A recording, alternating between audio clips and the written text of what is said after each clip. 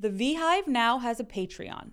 For those of you who are not familiar with Patreon, it's a subscription-style platform for people to support content creators. Those who subscribe to the VHive's Patreon will receive access to additional content and benefits, such as monthly ebooks, bonus episodes, exclusive events, and much more. Supporting the VHive through Patreon will allow this podcast to continue to grow. With your help, we will be able to produce more and more valuable and exciting content. At the moment, this is the VHive's main source of funding. Any level you can subscribe to would be so greatly appreciated. You can access the VHive's Patreon by going to www.patreon.com/thevhive.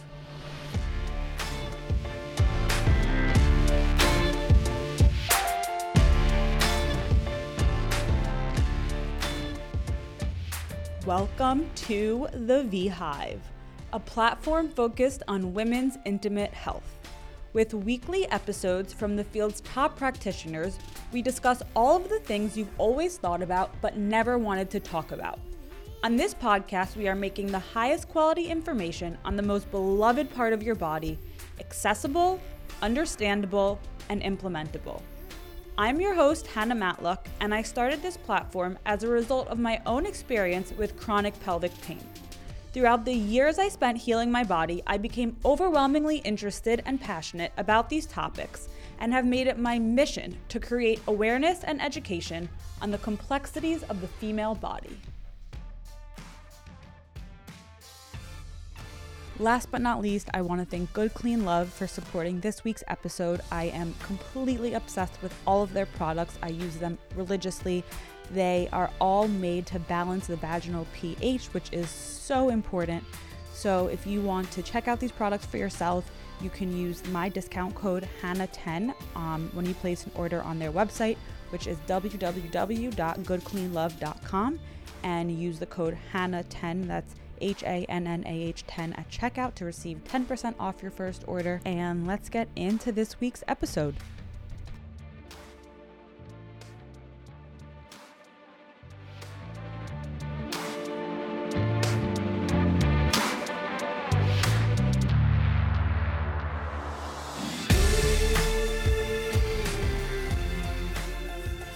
Today I'm here with Paula Pavlova, who is a wellness entrepreneur based in San Francisco. She teaches yoga, meditation, and leads workshops for a variety of holistic healing techniques, ranging from meditation to crystal healing, yoga nidra, Reiki, and more. And she is also an endometriosis advocate and patient who is going to share her recent journey and healing story with endometriosis. So thanks for being here.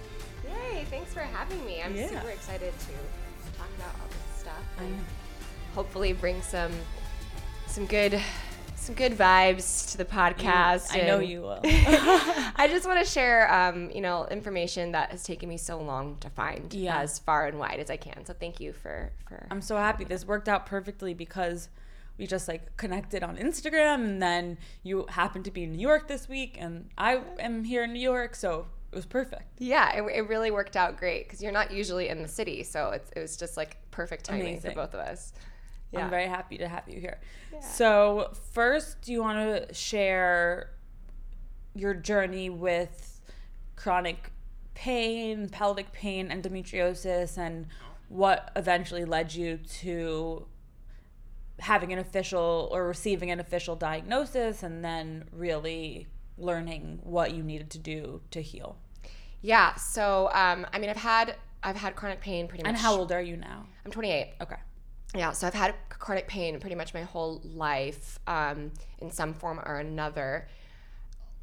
My first memories of pain were in my childhood from my legs and my hips and my knees, and then I had styes in my eyes and had to have them surgically removed because my body couldn't get rid of the sty. I had it for 9 months, 5 in one eye. It was crazy. And then I had eczema all over my throat all the time. So, and it was painful, constantly itching it. And just these weird things, just kind of a sickly child. Mm-hmm. But then also grew up in a very tough post-communist Bulgarian family where crying or complaining about your tummy hurting after a meal is not acceptable. So I hid a lot of that, and I was also told that like nothing was wrong with me. So only in retrospect do I realize like that's when it started. And then obviously when I started my cycle, the symptoms started to become significantly worse, and it was more than just like a shoddy immune system situation. It was now like chronic pain with my cycle, which at first when I started my period wasn't that bad. I started my period on my 13th birthday. Great, happy birthday. And then I think maybe a year went by where it was fine. Like I had cramps, you're warned that it's welcome to womanhood when you start to have those cramps is what people are used to saying. I don't think that's fair, but we'll get to that later. And I just, thought that things would be normal and that it was just like small cramps until when I was, I think 14, I was home from boarding school. I was home alone with my little brother who was like, I think 7 at the time, maybe a little bit older, maybe 8. And he and I were home alone. I was meant to be watching him, and I woke up, I went to the bathroom, I got my period, I put a tampon in the way that I, have been taught to do. And it felt like the minute that I put the tampon in, it felt like someone was stabbing me, like through my vulva, like through my hip bones, like my legs felt like they were falling off. And I was naked. I was about to get in the shower. My little brother was in like the room next door because we shared a bathroom, and he heard me screaming, and he came and started knocking on the door. The door was locked, so I had to like crawl to the door to open it for him. And like, I'm a 14-year-old girl. I'm not typically naked in front of my little brother, but I couldn't even get myself up to get a towel. And he like put a towel on me, called 911. I thought I was dying. That was the first time that I had ever experienced such drastic pain. 911 came, or an ambulance came. The first thing they did was shoot me up with morphine immediately in my home before I even left my home. And so I'm riding in the ambulance. My pain is already decreasing. Vienna, Virginia. So this is Fairfax County. They took me to, I think, the hospital near Reston Town Center. So it was like, 10 minutes from my house, but the time between getting from my house to the hospital, my pain had already decreased significantly because they gave me morphine, right? And that was like the first time I ever got high. I'm like a 14-year-old girl. I never even had like a drink at this point really or anything. And I was just like, whoa. And I remember feeling that and going home. They just sent me home with a bunch of pills. They said, this is what it's like to be a woman. You might have some cysts. They might have ruptured. It's kind of normal. Most women have cysts. Like, it'll get better as you get older and definitely will go away whenever you have kids. I'm like a 14-year-old girl. I'm like not planning on having kids anytime soon. So like when they said this to me, I was like, are you fucking kidding me? This is what I'm going to deal with every day until the day I have kids? So I remember hearing that at that age and being like, wow. And then I just went home and like it was too much for me to process. I didn't really, you're a little kid, you don't even know what that means. You don't even know what that means. Yeah, so it was the new normal. So every like 3 or 4 months that would happen. But then they told me, oh, this is normal. So then I wouldn't call an ambulance. So I'm like, oh, is this happening again? And then they gave me painkillers. So I usually split it in half because it was strong. I wouldn't make the pain go away completely, but it was enough to manage where I like would get in bed, put a heating pad on, watch a movie, and try not to writhe to death. And the intense pain would only last like 45 minutes to an hour and a half, and then it's like dull pain for a while. So I just got into this cycle of like, this is what's happening. And all my friends knew, like, oh, Paula has really bad periods. Like, my friends were pretty supportive at boarding school, and they like bring me stuff. It'd be like really sweet. But then once in a while it would get so bad again, like probably once a year, where I thought something worse was happening. And I was afraid that like, they didn't know that there was something in there that they didn't see. And like, I started to doubt every year that went by. I started to doubt this story of like, this is normal. And I would go to the hospital now regularly, like same thing with basically the same story would happen. And the worst part about it with the morphine that they would give is that by the time the doctor actually got to the room to ask me what I was going through, at that point I really didn't even understand it anymore because I'm high as a kite, A, and B, I'm no longer connected to my feeling body, and you can no longer explain this is what's happening. Like it's pulling from here, it's stabbing from here, to where they could maybe understand, oh, what was going on. Yeah. Her stuff is actually like anatomically being pulled around by foreign tissue in her body. Like they didn't understand that endometriosis was even a possibility, mostly because most doctors are not educated in it, and like the doctors that do understand endometriosis are 1 in 100. I understand that now, but at the time I didn't understand that. And so I just kept being like, how can nobody help me? And it sent me into a depression.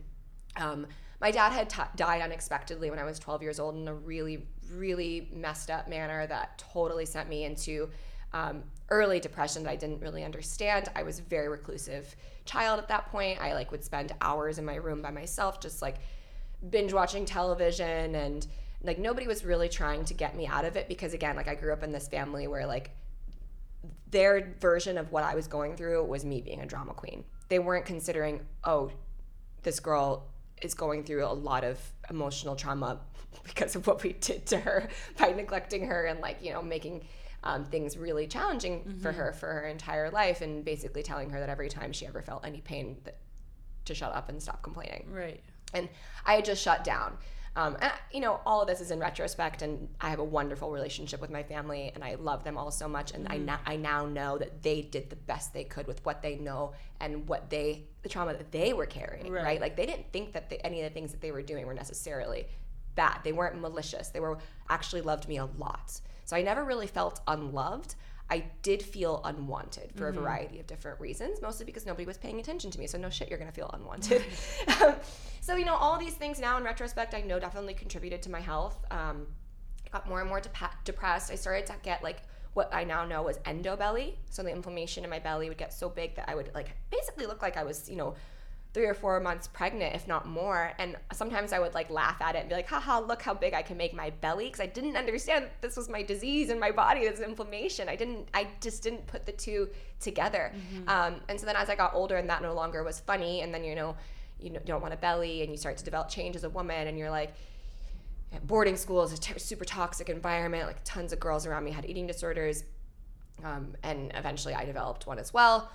And I started to realize, if I didn't eat, my stomach would stay flat. Like the rest of my body was like, I'm a generally small person, and I just, I got attached to this idea that my stomach should be flat all the time.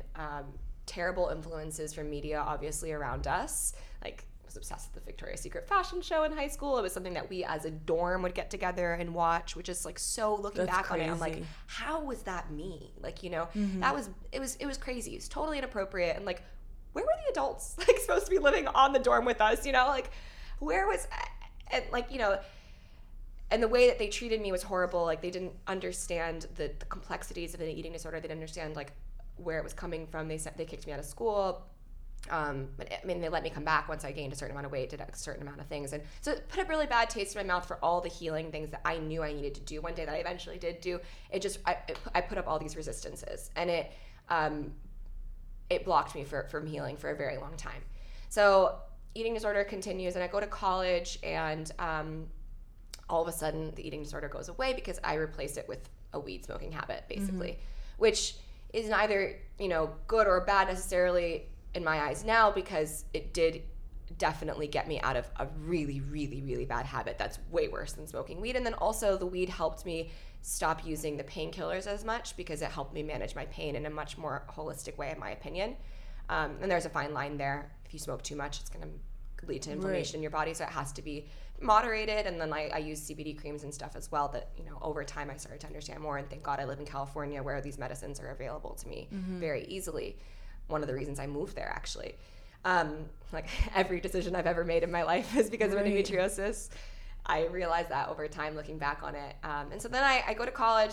Things start to change for me for a variety of different reasons. One, I'm separated from my family, where like there's a lot of darkness there that I was holding on to, a lot of resentment that I was holding on to. I wasn't talking to my mom for several periods at a time for a variety of different reasons. A lot of things I was lied to about for a variety of different reasons.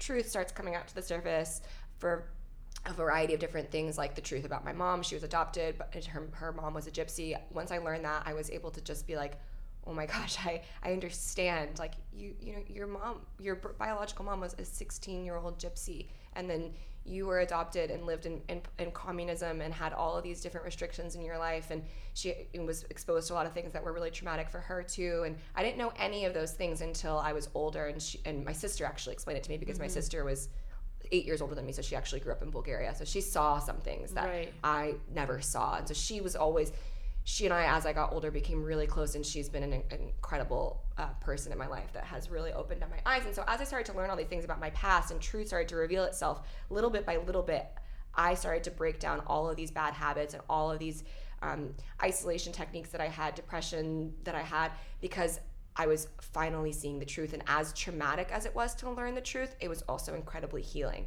And so I was able to realize that I do not have to be boxed into this version of myself, that the way that I was treated was not because my parents wanted to treat me badly, it's because that they were carrying their own stuff. And I started to, for the first time ever, at like around 18, 19, 20, understand that there was more options for me than to continue down this path that clearly wasn't working for me. I was a fashion major. Obviously, that's not going to be contributing positively to my self-image when you're, you know, it's just that world is not the most respectful to healthy body images. And so I changed my major. At that point, I started experimenting with psychedelics. It really opened my mind in ways that I can't even explain. Again, moderation, same as the weed, it could go too far. And I'm not a doctor, nor do I suggest that anybody listening go do anything right now. Like, this is something that should be done in a very well thought out and safe way, ideally with professionals. I wasn't doing that in college, and I thank God. I mean, there's some things that I did that were definitely risky.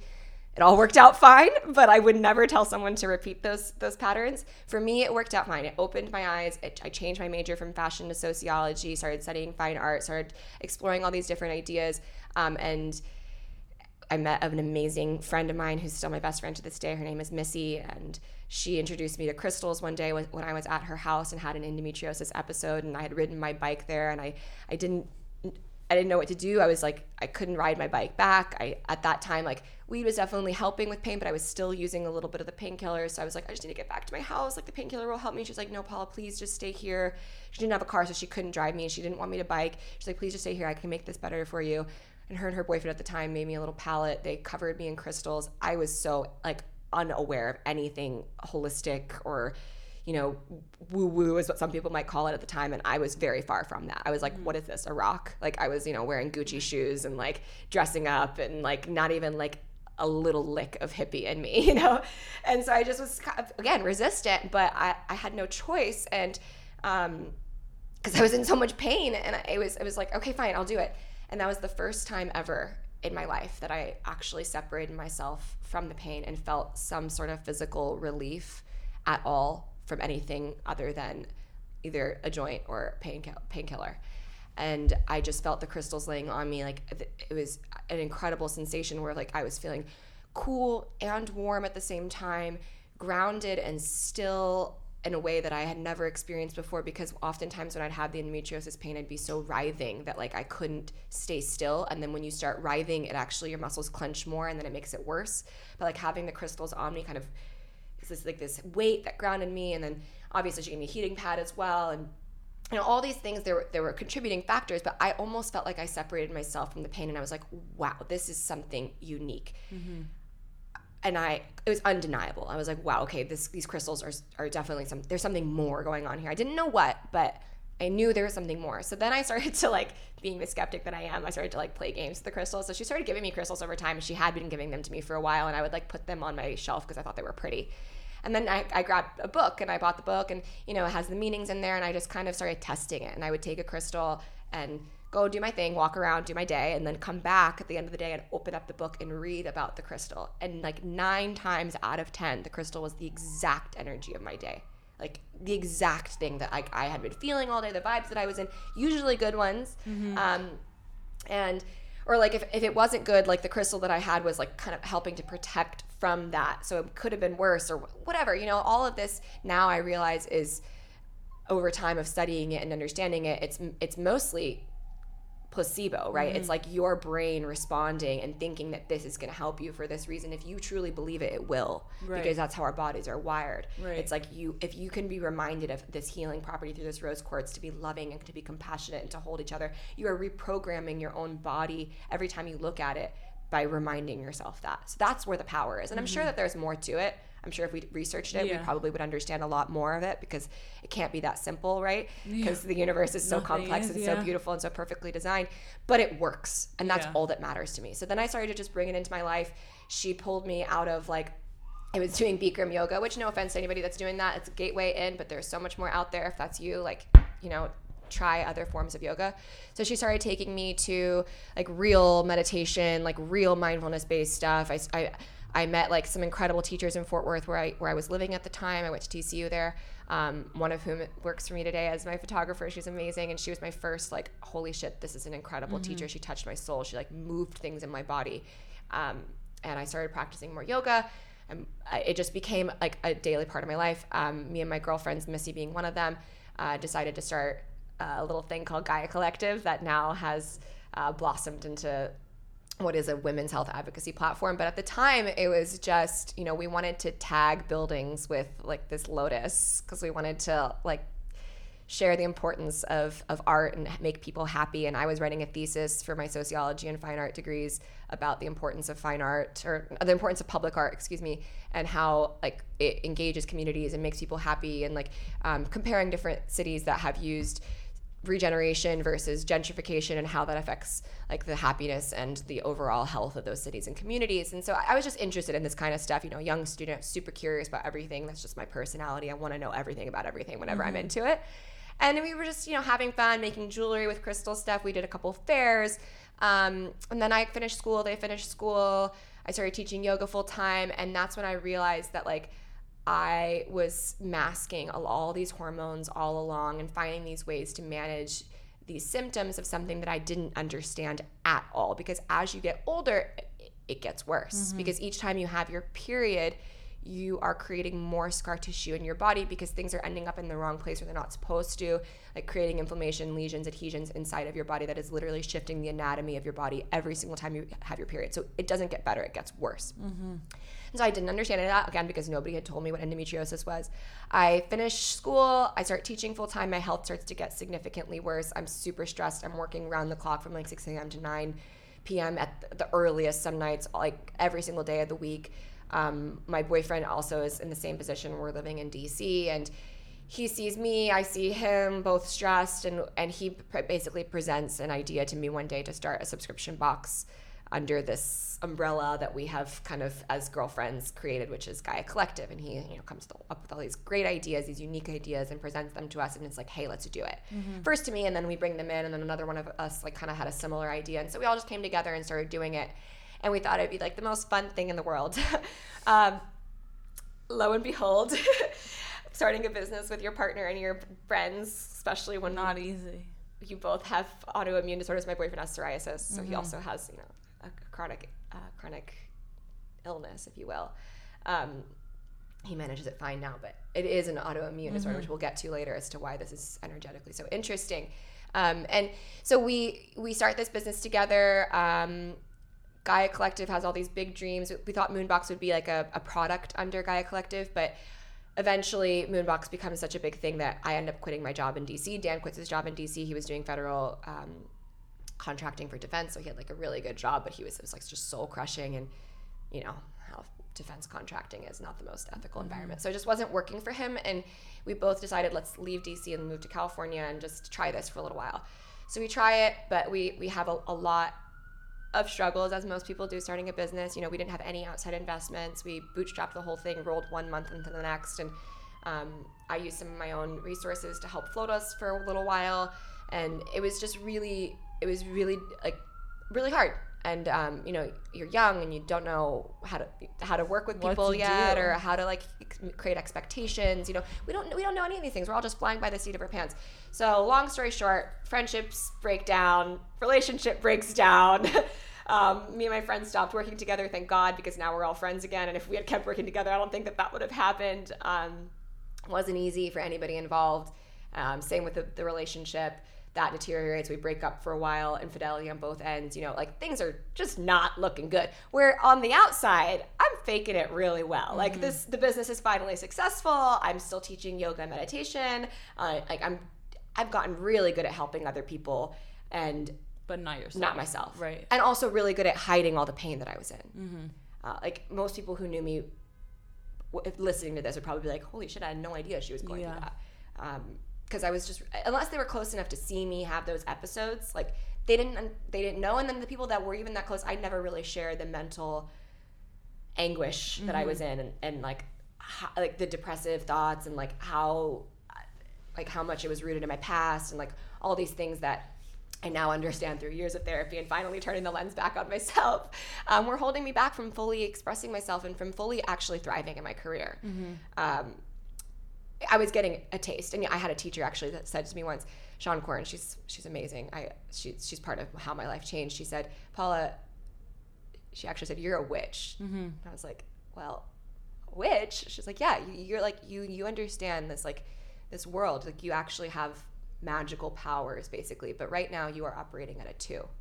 If you can heal your own stuff, imagine what you could do. You'll be operating at a 10. I mean, I'm paraphrasing her, but that's what she said to me in Fort Worth. I went back to Fort Worth for a workshop at Missy's studio where she teaches.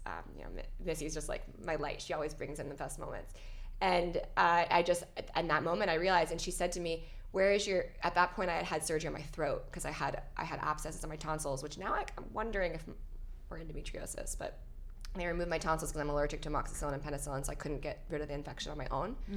And I had just gone down there shortly after that, and she was like, where's your trauma? I was like, right now it's here and here. And she explained to me that those 2 areas are related, the sacral chakra and the throat, the uterus and the throat. Like these are the 2 most flexible parts of our bodies, right? Like the cervical spine and the lumbar spine, they bend, but if you overbend, they will break. Like they're very supple places, but and they also are spaces that are a creative expression. And the part that blocks off the throat is lies. The part that blocks off the sacral chakra is lack of true creative expression, lack of self-worth, lack of self-understanding, like self-care. And those are the 2 areas that I was missing the most. And I realized at the time, like this, all things are coming together for me. I'm realizing that I've been lied to for a while. I'm realizing like, all these things are changing and more truth is uncovering in my family over time. And all of it, each little bit, as hard as it was to hear and understand, is healing me. Right. And so things continue to go on, and my partner gets sick over the course of us starting our business. We split up. He gets better actually because he gets out. My friends get out, like they get better. Everyone's getting better. I'm like just slowly getting worse and worse and worse because I've taken all the responsibility on myself. Because again, I'm doing that thing that I got so good at, which is like I want to make sure everybody else is okay. Right. Fuck me. Doesn't matter. Sacrificing myself, throwing myself in front of the bus. And nobody, even my friends and my boyfriend, didn't understand how much I was suffering because I wasn't telling them. I was just still trying to be like, guys, I love you so much. Please, let's be friends. And they were just like, fuck you, you didn't want to work with us anymore. I get it. Like, they were pissed for a variety of different reasons, but, like, now we all see it, and we're all like, whoa. Right. And they see me, and, like, and it's, I can't tell you how liberating it is and how healing it is to finally speak up and share my truth, right? Like, I was lied to for so long that I actually learned how to lie to myself.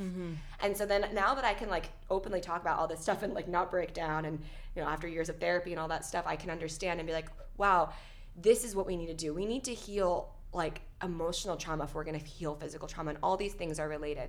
Years go by, I still don't know what I have. Doctors are basically telling me there's nothing wrong with me. Eventually a doctor says in the emergency room after like the 20th time, I don't know how many times I'm in the emergency room, they shoot me up with morphine again. She comes in, she's like, have you ever heard of endometriosis? A nurse said this to me. And I was like, no, I've never heard of endometriosis. I mean, I'm annoyed at this point. Like, I'm just like, I didn't trust anybody in the medical industry. I was just like, I wanted to just go home. I just wanted to get like the pain relief that I needed, make sure that I wasn't like, hemorrhaging on the inside and dying, and go home. And she's like, you should look it up, or you should talk to your doctor about it. And I was like, lady, what do you think I've been doing? I've been asking. I've been talking. I mean, not to the right people, clearly, but I was who I thought were the right people. My OBGYN. Didn't know the fuck they were talking about. I hadn't seen the same OBGYN twice. I kept going to different ones because they kept making me feel so shitty. And, the birth controls were making me crazy. All the things just were not working for me. And I honestly think that's something that people should consider. Like, if you're on birth control and you have symptoms of like manic depression or bipolar disorder or anything that someone else is telling you that you have that is supposedly separate from your birth control, consider if you were to stop your birth control and start a different healthcare plan for yourself, if those symptoms would go away. Again, I'm not a doctor. I'm not telling anyone to stop taking whatever they're taking, but like, just consider if those symptoms might be not separate.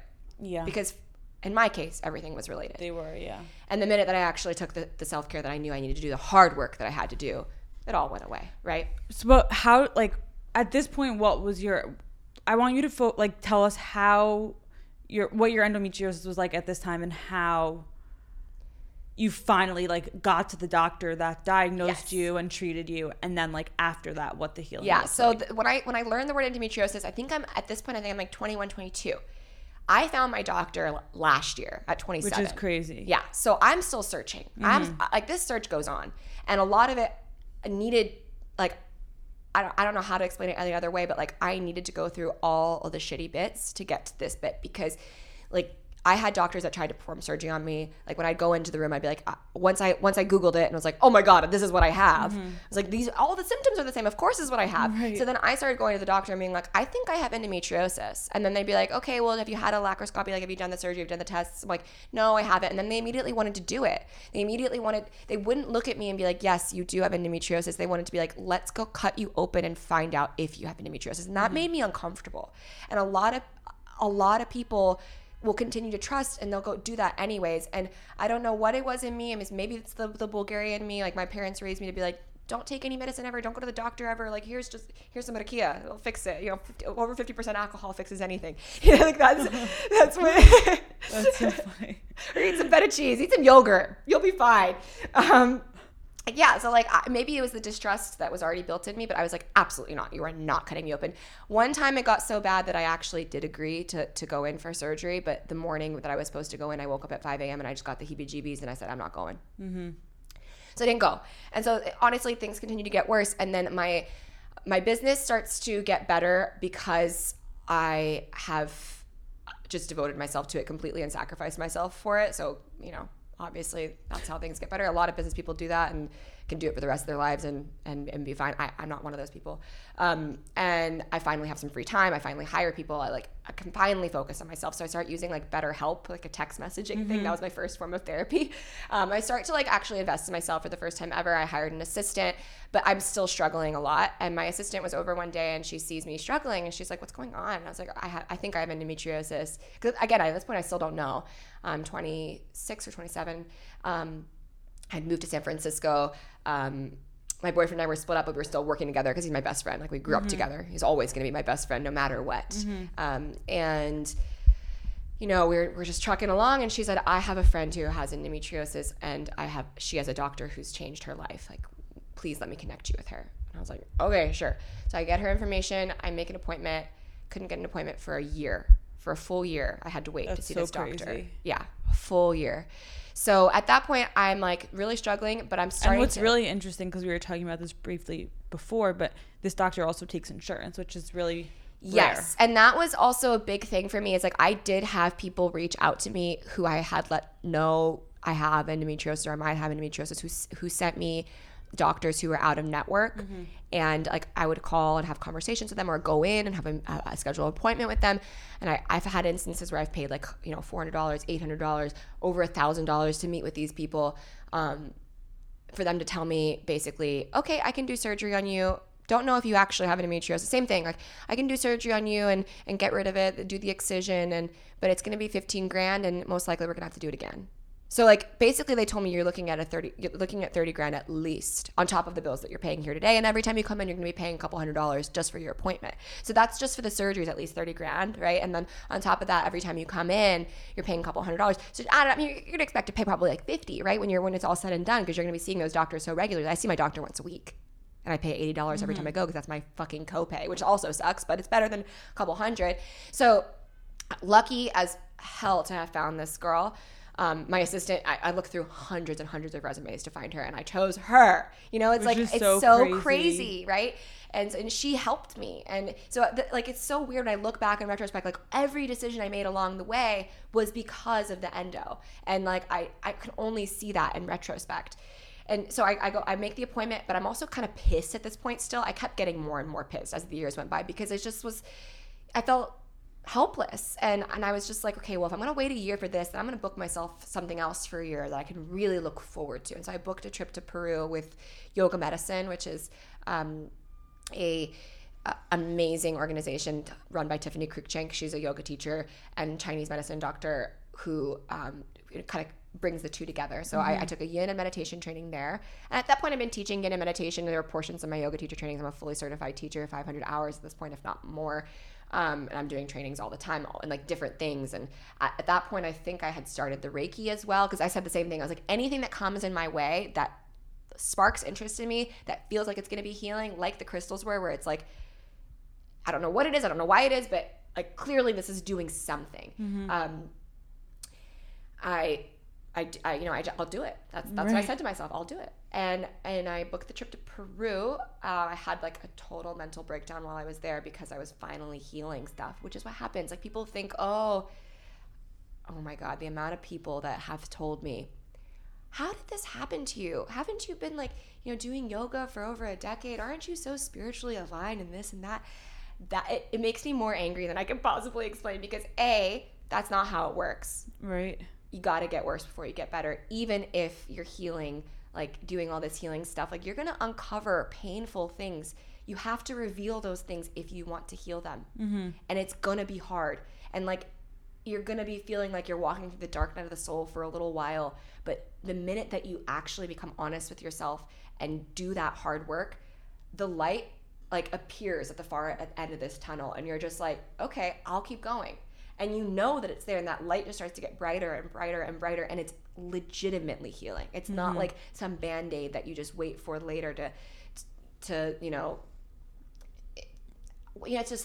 not. And it's like when you keep pushing things out, you're never going to be able to fix them. Or fix is not probably the best word, but it's... What you resist persists. Exactly. Yeah. So what you resist in your body is going to persist in your body, and it's going to come up in the form of dis-ease, right? So like dis-ease. The lack of ease in your body, nervous system, in your body, will lead to dis-ease. So these things started to become more and more clear to me. I go to Peru. It was hard, but it was also super healing. Super grateful for everybody there that supported me, and made some amazing friends. And my Tiffany Cruikshank, I stayed like for the break one day, and I was just talking to her, and I mentioned endometriosis. At that point I knew that I had it. Yeah, because I actually, no, I hadn't seen my doctor yet, but I was like really, really sure that I had it. And so I asked her about it, and she goes, actually, that's what I used to treat when I was like doing straight TCM, infertility and endometriosis, and I have a whole sector on women's health. So I immediately, while I was there, signed up for the next training, which was after I saw my doctor. So, things started to just really fall into place once I devoted myself to myself. It was really that simple. That was what once you had I made to the decision do. that and it was largely thanks to my assistant. I give her a lot of credit for being like, Paula, you got to stop. Like, what you're doing is amazing, and clearly you're really successful at it. But like, look at you. She said that to me, and I was like, all right, you're right. It was a hard pill to swallow, but it was true. And you needed to hear it. I needed to hear it. And so I saw my doctor. She took one look at me when I got back from Peru, and she said, you have endometriosis. Like one swipe. And I was like, what?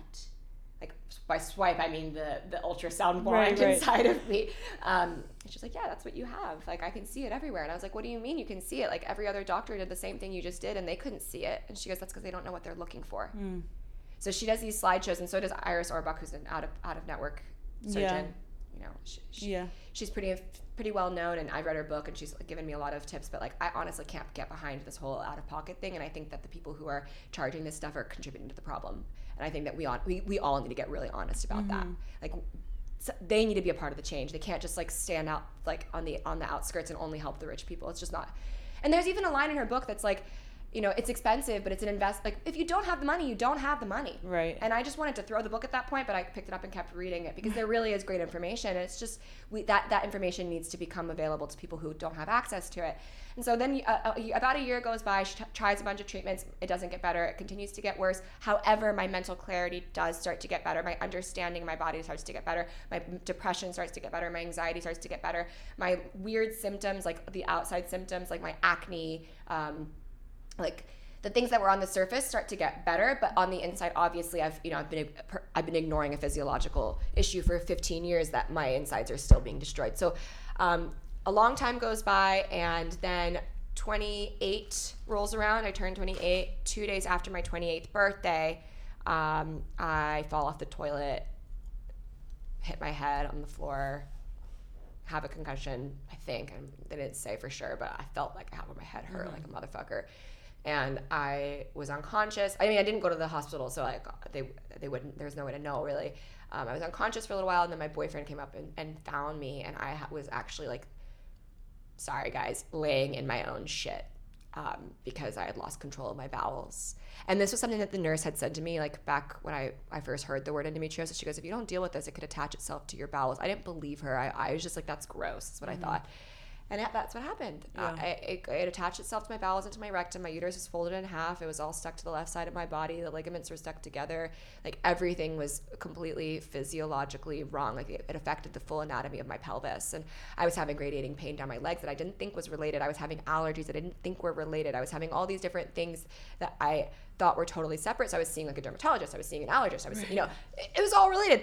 So after that happened, my doctor told me a year prior, she goes, yes, surgery is technically the only like effective treatment to get rid of the inflammation from the past, but I'm never going to force you into it. You let me know if and when you're ready. So that's what made me feel comfortable with her. And that's why I kept seeing her. And that's why she's the only doctor I've ever seen twice. Only OBGYN I've ever seen twice. So after that happened, I go to her and I say, you know what, I'm ready to do the surgery. Let's go ahead and do it. And do the surgery. A lot of things are going on in my life. Good things at this point. Prior to me getting to this point, my boyfriend and I get back together. He's the love of my life. I love him so much, and he's been so supportive.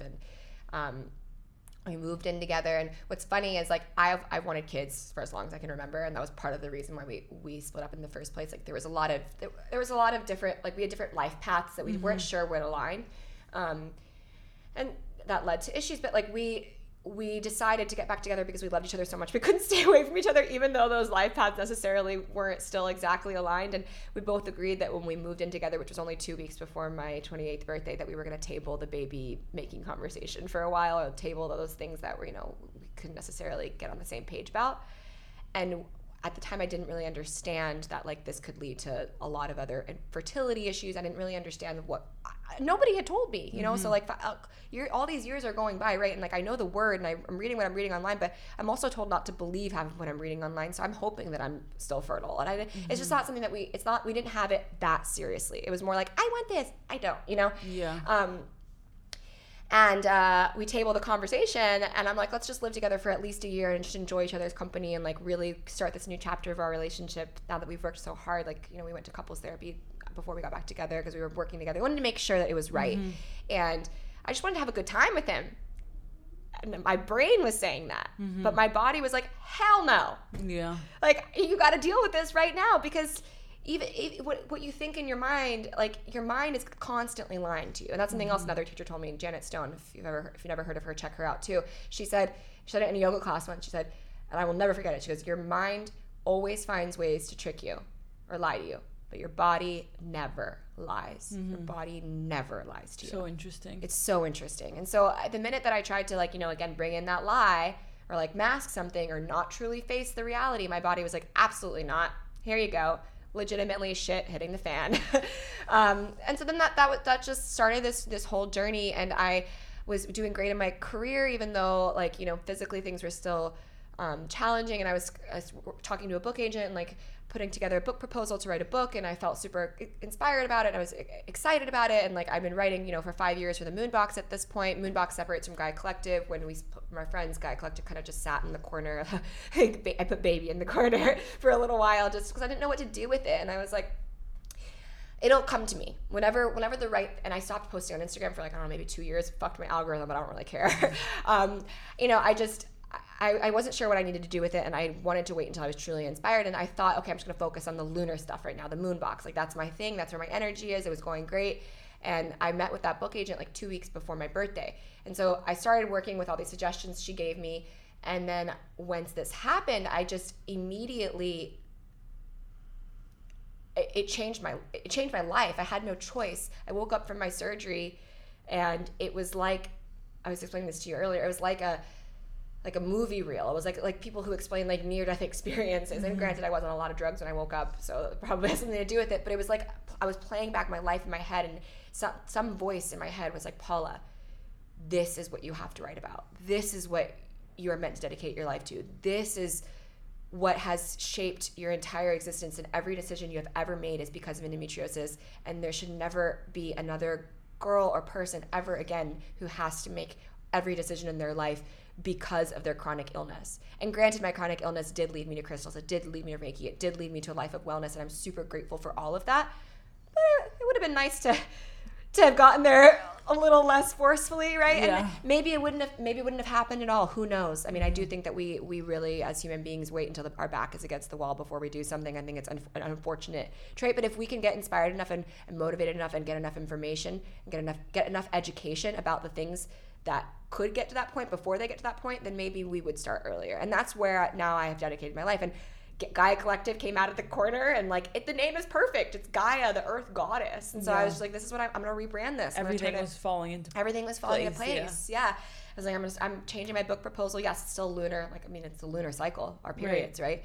It's still about like mindfulness and meditation and all these things and how helpful they are. And it's still based off of my work over the last 8 years that I've been doing as a teacher. And before that, I was a practitioner, and I still am. Obviously, forever will be a student. So over the past decade of my life, it's based off all these things that have helped me, but in the lens specifically of pelvic pain, chronic pain, women's health, autoimmune disorders, because I really think that this energetic healing part, where we really start to understand the underlying issues of what creates dis-ease in our bodies, is not just going to help people with endometriosis. I think it's going to help a variety of different people along the way, all of whom are suffering from what are told are genetic chronic disorders that they can't, it's you never solve this. Like, we don't know where it comes from. It comes from trauma.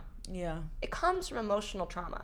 It comes from shit that we're not willing to deal with. It comes from stuff that lodges itself in our bodies, and we ignore for long enough to where our body physically responds and says, yeah. You could lie to yourself all you want to, all day long, all you want to, brain, but body is not going to do that. So crazy. And like, people ignore their bodies and listen to their brains all the time. You know, all the time. It's like reverse. And I remember I said something to one of my girlfriends once when we were like when we first started working together, and I was trying to be, smart about my decisions, because I was putting a lot on the line to start a business so young, right? And like I didn't have an income. I was living on Skid Row. Things were, it was tough. She was like, Paula, I can't remember why, but we were having an argument. She goes, she was like, it's like you're not thinking with your heart. That's what she said to me. I will never forget this. I said back to her, I'm not trying to think with my heart. I'm trying to think with my head. And that was the problem all along, is I was thinking with my head because I was told that that's what I was supposed to do. That's our society. That's what our society rewards. Like, business is with your head. It's not with your heart. It's not. And now I don't do that at all. All my business decisions are made from my heart and my gut. Yeah. And it's working out fine. When I was doing it the other way around, my life was falling apart, and thank God it happened so young, because now I got a whole life to live where I can dedicate myself to actually listening to my body and teaching other people to do that. So it's been a long road, and it's been super hard, and like I still have pain every day. Like, I mean, the past 2 weeks have been tough because from ovulation to menstruation, like I still have pain. I will still have endometriosis every day for the rest of my life, all of my fertile years, and probably into menopause. But like, that's something I've been dealing with for decades, and the surgery doesn't cure it. The surgery just erases the years of built up tissue that was there in the past and fixes the twisted anatomy that the endometriosis caused. But I still have to continue to treat this endometriosis for the rest of my life. I still have to continue to be super vigilant with my mental health, with my physical health, with my diet, with all these different things that are going to allow me to lead a more fulfilled life and eventually have kids, which is something that's super important to me. And this has also forced me and my boyfriend to have really serious conversations. And I'm so grateful for him and his support. And who knows what's going to happen. Like I said, we're always going to be friends, or, we're still working on it. And I hope one day that our paths will come back together. But I harbor no resentment towards him. Yeah. I harbor no like desire to fit him into my mold, or like fight with him over this anymore. We just have really conscious, open conversations, and we both understand that, like, this is where we're at, and we have to start making some decisions. And if it leads to us getting married and having kids over the next couple years, which is like what my track will be, because that's my timeline, great. If it leads to us parting ways, and maybe even me being alone for a while, and then I get a sperm donor whenever I want to have a kid, like, that's fine too. Like, or I meet somebody else, or whatever. I know that having kids is important to me, and that's something that I want to do. So a lot of my decisions are around that. Now, a lot of women don't have that desire, and that's fine too. But you have to figure out, like, what is the non-negotiable for you? Yeah. And for me, it was no longer okay for me to not be able to make it through a night of sleep because I was blowing my nose constantly from allergies. So cut out the things that were inflaming my body. Yeah, that's what I wanted to ask you. Like, what are if you had to pick 5 things that you do now that help you the most, but like physically, mentally, oh my gosh, spiritually, like what are they? That's a really good question. Yeah, so there's a lot of things. First thing is I start every morning with meditation and Reiki, even if it's only 3 to 5 minutes. Mm-hmm. Even if, like, when I'm traveling, it's harder because it's hard to find, like, a quiet space. And if I'm, like, staying with a friend, sometimes I get distracted and I can't really find the space. So, honestly, I'll do it on the toilet. I know that sounds so weird, but, like, it's the one space where you're alone for long enough. You close the door. Like, no one's going to question if you're in the bathroom for 10 minutes longer when you're traveling with friends. Like, come on, you know, get over it. Yeah. They might be like, oh, okay, you were in there for a while. But you just feel like, I got business to do. Yeah, you know? They don't even know what. So 10 minutes at least, or, you know, for me, I like 10 minutes, but even if it's 2 to 3, it's going to be helpful. Yeah. Deep breathing, and this is something that Iris talks about in her book, and my doctor also talks about, my PT talks about as well, my physical therapist, is pelvic floor drops. So I've woven my pelvic floor drops into my meditations. Have you ever heard pelvic floor drops? Yeah. So I meditate and focus on my pelvic floor dropping as I inhale, right? So I can retrain my body to have proper pelvic floor function. Because one of the things I've uncovered through my process of healing is that I also have pelvic floor dysfunction, which there's a theory that says that pelvic floor dysfunction actually causes endometriosis because it like, if you do it early enough and you do it long enough, like, if you contract your pelvic floor as you inhale, whereas you're supposed to be releasing it as you inhale, your muscles get confused and it starts to ricochet up. It's a theory. It's not, we don't know if it's true or not, but it's a theory. So that's one. I bring my pelvic floor drops into my meditation every morning. I do self Reiki every morning. I mean, honestly, my opinion on Reiki, I'm a Reiki master. This is my opinion on Reiki. Mm-hmm. Everyone can do Reiki. You don't have to. Yeah. You don't have to go get attuned to do it. You don't have to have a master come do it on you. How do you do it is a whole nother podcast, but like. Yeah. So I mean, traditionally it comes from a practice where there's like very specific symbols that you draw on yourself and like chants that you say to yourself. And I do use those practices, but my personal opinion, my honest opinion on that, same thing as the crystals. It's just a gateway in. It's just a reminder. It's just getting yourself to believe in something. It's just focusing. If you're, doing those chants and doing those symbols, you're focusing your brain specifically on one certain thing, which is, for today I won't feel no pain. For today I will be free of worry. For today, those are Usui's words. He's like the person who created Reiki. That's like the chant that he said in Japanese, and it's just translated. For today I'm this and that and that. So that's what I do. I just move from chakra to chakra, and I do the little symbols and I do the little chants. But like, you don't have to do it that specifically. Right. It could be as simple as breathing and then like maybe hovering your hands over your body and just feeling the heat between your palms, where all your nerve endings come together in your hands, and your fascia, your body, is intelligent, interwoven, connected electric system. Like, it's actually electricity. It's actually programming. And if you could just create that mind-body connection, Yoga Nidra works similarly. Like, right, Yoga Nidra, you're tracing the outlines of your body with your breath. You want to make it all the way around 3 times, to the front of your body, the back of your body, and like, all it is mind-body connection. It's training that connection. So I do that every morning. Self-Reiki, meditation.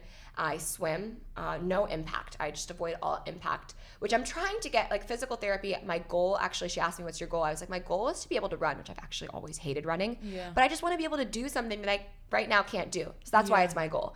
So I avoid impact for now, but I want to get flow. I do yoga. I want to get my heart rate up. I want to get things moving. I want to get some antioxidants. I want to get some endorphins.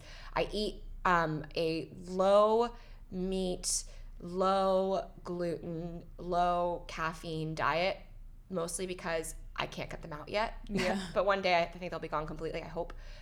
Dairy is a no, unless I'm like, really wanting to cheat for some reason, in which case I will have, like, if you do the goat or sheep dairy, it's better. So I just stay away from cow. Cow is just a no. Like, we're not supposed to be eating that shit as humans.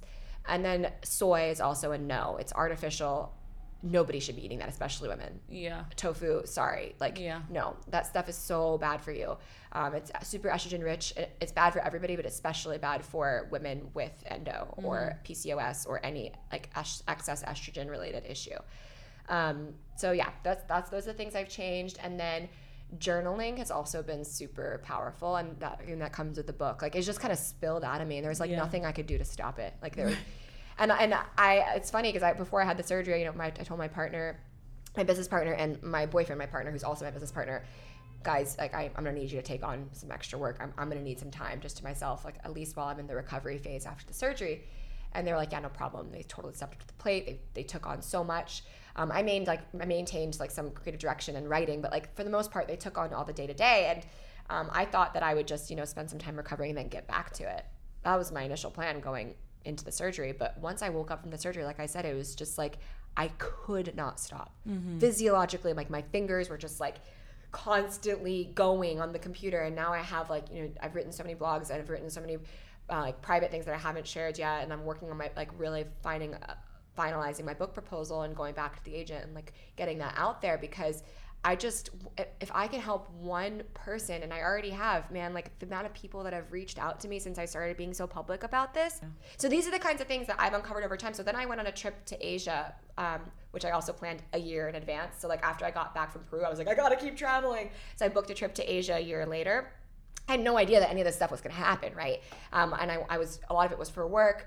And when I was traveling in Asia, I started in Australia. I got there, I was staying with a friend. Her roommate had endometriosis.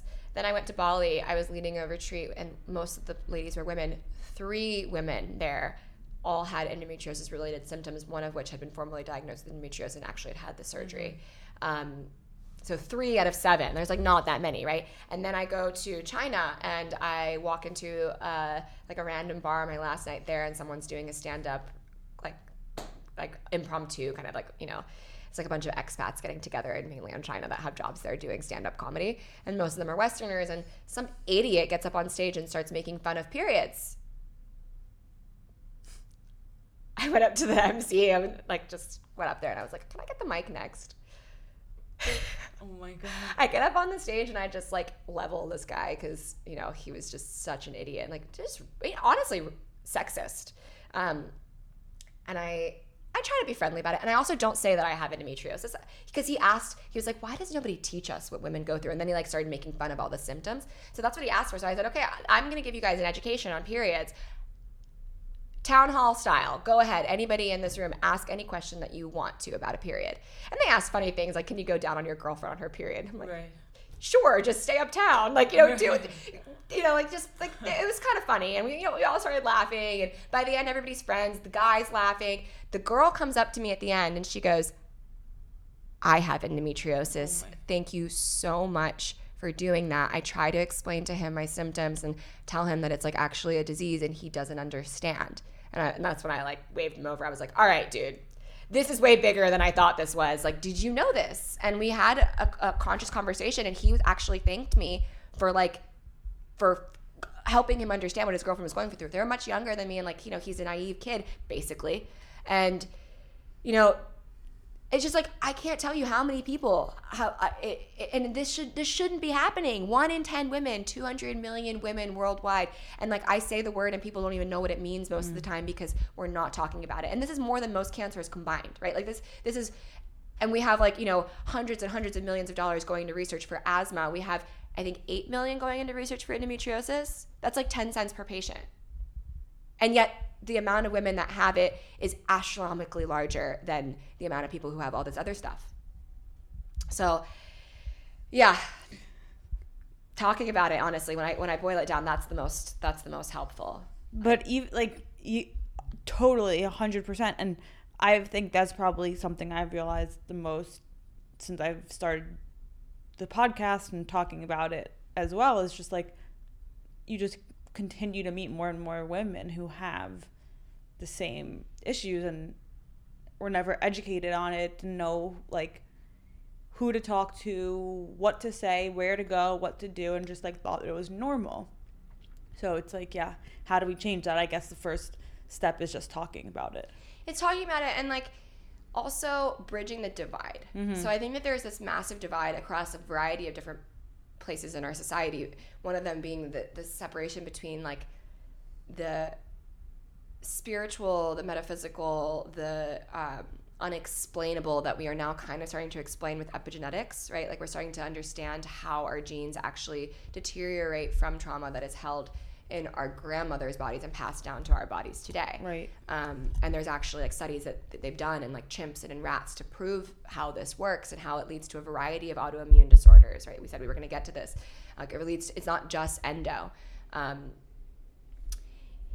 Yeah, and I think that we just need to communicate. We need to, that stuff, this cutting edge research that's been coming out in the last 10, 15 years specifically also around how mindfulness can help a variety of different issues, like especially with pain, because chronic pain is really linked to the brain. You had someone on that really explained this well. I think it was my psychiatrist. Maybe. Yeah, Nicole Sachs. Oh, Nicole. Yeah, she's amazing. Yeah, that made so much sense to me. Yeah. And I'd heard it before, but the way she explains it, like that kind of stuff needs to get across to the medical community. Yeah. And it needs to be covered by insurance. And it needs to become accessible. And there's absolutely no fucking reason in the world why it is not. Because it's actually helping people. And like when I look across the board of all the different stuff that we have out there now, like social media, thank the Lord it's here because people are telling their stories. And we have like all these different foundations and summits and conferences and government organizations that are deciding budgets and deciding how we're going to dole out healthcare that are all people of the broken system that are unwilling to look at or to give research or to give funding to things that are actually going to help because they've deemed them as alternative or deemed them as something that is not actually going to help. Yet I was stuck in that world for over a decade and nobody could help me. And then I found this world and I find people just like me who were stuck in that world forever and also took a really long time to find healing, but also eventually did find healing and did find solutions that led them to a place where they do feel creatively free. Like that's the thing that I felt the most. I told you this. You asked me, did the surgery help? I'm like, okay, technically, no, I still have endometriosis. Technically, no, I still have to deal with all these issues for the rest of my life. But the amount of freedom that I feel in my body and in my mind and clarity to be creatively expressive, to be vocal, to be myself, to not be so like afraid of the feelings in my own body, that I know is because physiologically I removed a level of inflammation that was spiritually blocking me. And that's what I mean about this intersection between the spiritual, the metaphysical, and because we just are missing a gigantic piece on either end. And same thing goes for the spiritual world. Like I told you, the amount of people that have told me, like, how did this happen to you? You're so spiritually aligned. You've been doing yoga for so long. Well, I was also deluded. Yeah. Like the stuff was helping me, yes, but it was also disassociating me. And it was completely like based off of like esoteric, untangible, belief, faith-based systems that were giving me some relief, but were not addressing the massive physiological inflammation that I had in my body that only surgery could address. And there's tons of people in that world who, like, I mean, I know people who have been like, I've heard them say things like, you shouldn't be on antidepressants. It's like, if you're doing the practices alone should work. The practices are good enough. And it's like, actually, no. Like, some people really need that extra little help to help them rebalance their hormones. And maybe, yes, one day they can get off the antidepressants and they can find a diet that actually balances their hormones properly. But do you know how much willpower it gets? Or how much willpower it takes to get that diet right? That was when I first realized that I had to do all these things in my research phases after my surgery, because that was when I had honestly had enough mental space to dive into the research. Right. Because anytime I tried before, it was traumatic. Like I would read stuff that was so sad. I was like, I don't want to read this. I don't want to know that this is what I have. But once the inflammation was gone, I was strong enough to deal with it. You know, I was strong enough to take it head on and read it and really understand it. And it's just like we're afraid for some reason on both ends. I don't know why. Other than we're stuck in these two camps, almost like Democrats and conservatives. You know, it's like, it's the same kind of thing. It's like we're talking past each other and we're not quite understanding that one actually could help the other. Like one could support the other. And like, you can't expect to have spiritual health if you don't have physical health. Yeah. Like you can't expect to have physical health if you don't have spiritual health. You can't have light without dark. You can't, you know, everything exists in dualities and you can't separate one without the other, because in reality, one actually creates and contains the other. And that's what Chinese medicine actually teaches. That's a symbol of the yin and the yang. And that's why it's, I think, the most effective technique that I've found. Like I do acupuncture once a week. I do physical therapy once a week. I do psychotherapy once a week. I found hypnosis the most helpful in uncovering my past, just because with the lies portion of my healing, like uncovering lies, I also have like blacked out memories that are so traumatic that I blocked out that bit of my childhood or my high school or whatever. And the hypnotherapy just kind of floods it all back, similarly to the way I felt after my surgery. And again, it's like hard, it's challenging, and it definitely makes me cry. And it's emotional. But when I leave my therapist's house, she has it in her home, I feel so light. And I feel so free. And then I go home and I write, and then I'm just like, oh yeah, it all makes sense. And then the next time that creepy thought comes in my head, I can be like, oh yeah, that's dad shit, or that's mom shit, or that's so-and-so shit. And you know how to deal with it. Yeah. It's not mine. It's stuff that they gave me. It's basically like if your parents had a ton of trauma and they never dealt with it, which is pretty much everyone in our generation because they didn't really believe in dealing with trauma. But, you know, it's fine. We're evolving as a species. It's like when you were born, they just gave you this gift. It's like, here, have this gift. And you open it up and it's just this giant box of shit. and if you don't deal with it, you're just going to hand that box to your kid. Yeah. And I don't want to do that. Yeah. And I'm sure I'll come up with new shit to hand them because we all have our own traumas and everyone's going to constantly be healing. It's a cycle, right? But you have to be willing. Yeah. Thank you.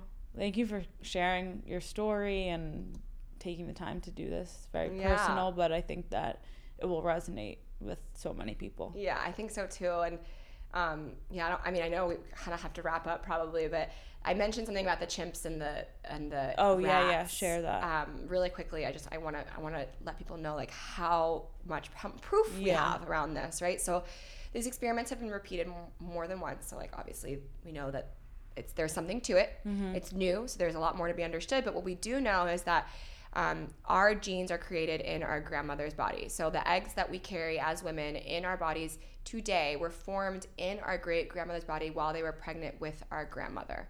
And the experiences that our great grandmother had while she was pregnant with our grandmother defined the health of that fetus and define the health of those eggs, and then define the health, therefore, of her genes as she grows. And it doesn't take one generation for it to take hold. It actually takes like 3. And the way that we know this is they would take the chimps or the rats, and it would impregnate them, and then they'd separate their babies into 2 litters. And one batch of the babies would be left with their mom, and then the other batch would be separated from their mom. And they would give them everything that they needed physiologically, but they just didn't give them any emotional care or emotional support. And they basically inflicted emotional trauma upon them. And because neglect is emotional trauma. So that alone, people think, oh, you know, my parents just didn't have time for me, I'm fine. That's definitely a traumatic thing, especially when you're really young and you don't know the difference. You might get it now as an adult because we live in a world where people have to make money, but it still hurts, and it's still something to heal. And it comes on different levels for different people. So anyways, these babies, they were fine physiologically. They developed some weird coping mechanisms, like they want to kind of like rock back and forth, some strange mental things, but like nothing physiological. And then they impregnated those babies. So they called them the motherless mothers. And they didn't separate, I didn't tell you this, but they didn't separate them from their babies. Some of the mothers ate their babies, but a lot of the babies were born with chronic autoimmune disorders, from endometriosis to MS to psoriasis to like lungs and organs being grown outside of their bodies, to so many different physical health issues for no apparent reason other than they traumatized the generation prior. 1, 2, 3 generations back. Where did you find this study? There's tons of them out there. Yeah. You can Google it and read about it. I first read about it in Abby Norman's book, Ask Me About My Uterus. It's an amazing book. If anybody out there is like, you know, wanting to start reading about endometriosis or thinks they might have the symptoms, I would start with that.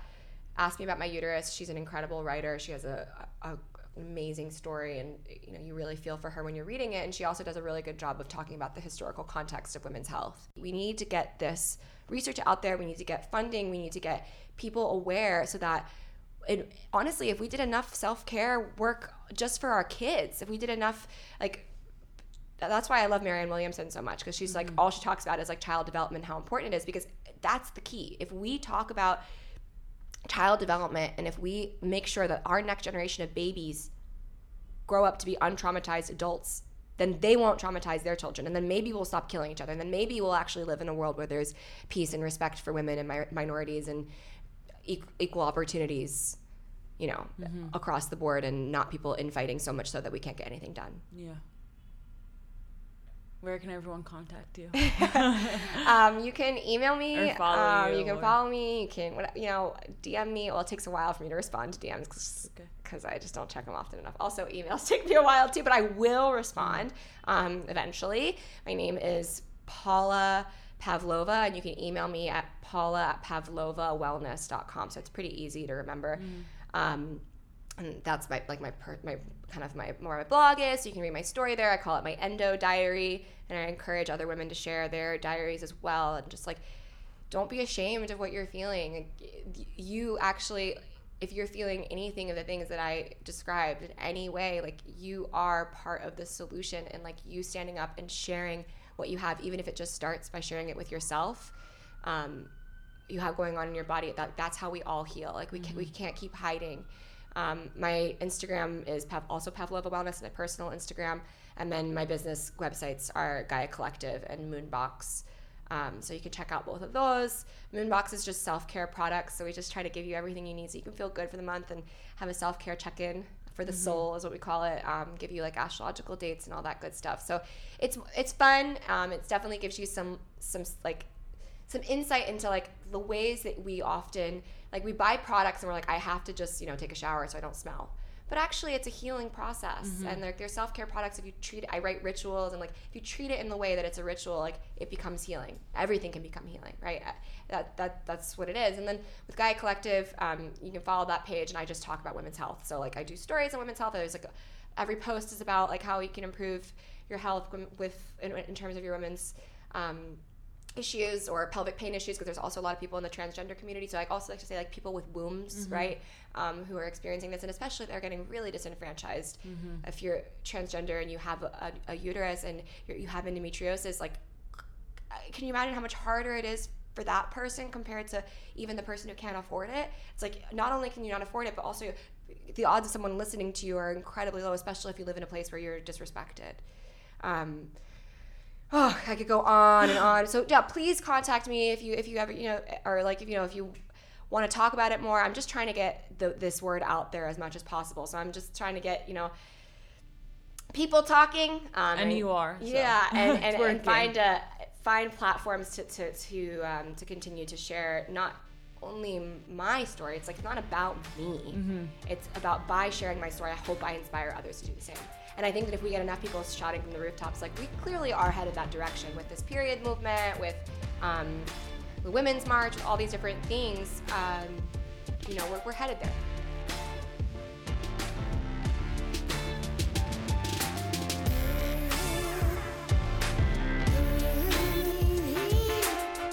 This podcast is for education purposes only. It does not constitute the practice of medicine, nursing, or other healthcare professional services, including the giving of medical advice. During the episodes, no doctor-patient relationship is formed. The content of this podcast is not intended to be a substitute for professional medical advice, diagnosis, or treatment. Listeners should seek the assistance of their healthcare provider for any concerns or questions they have.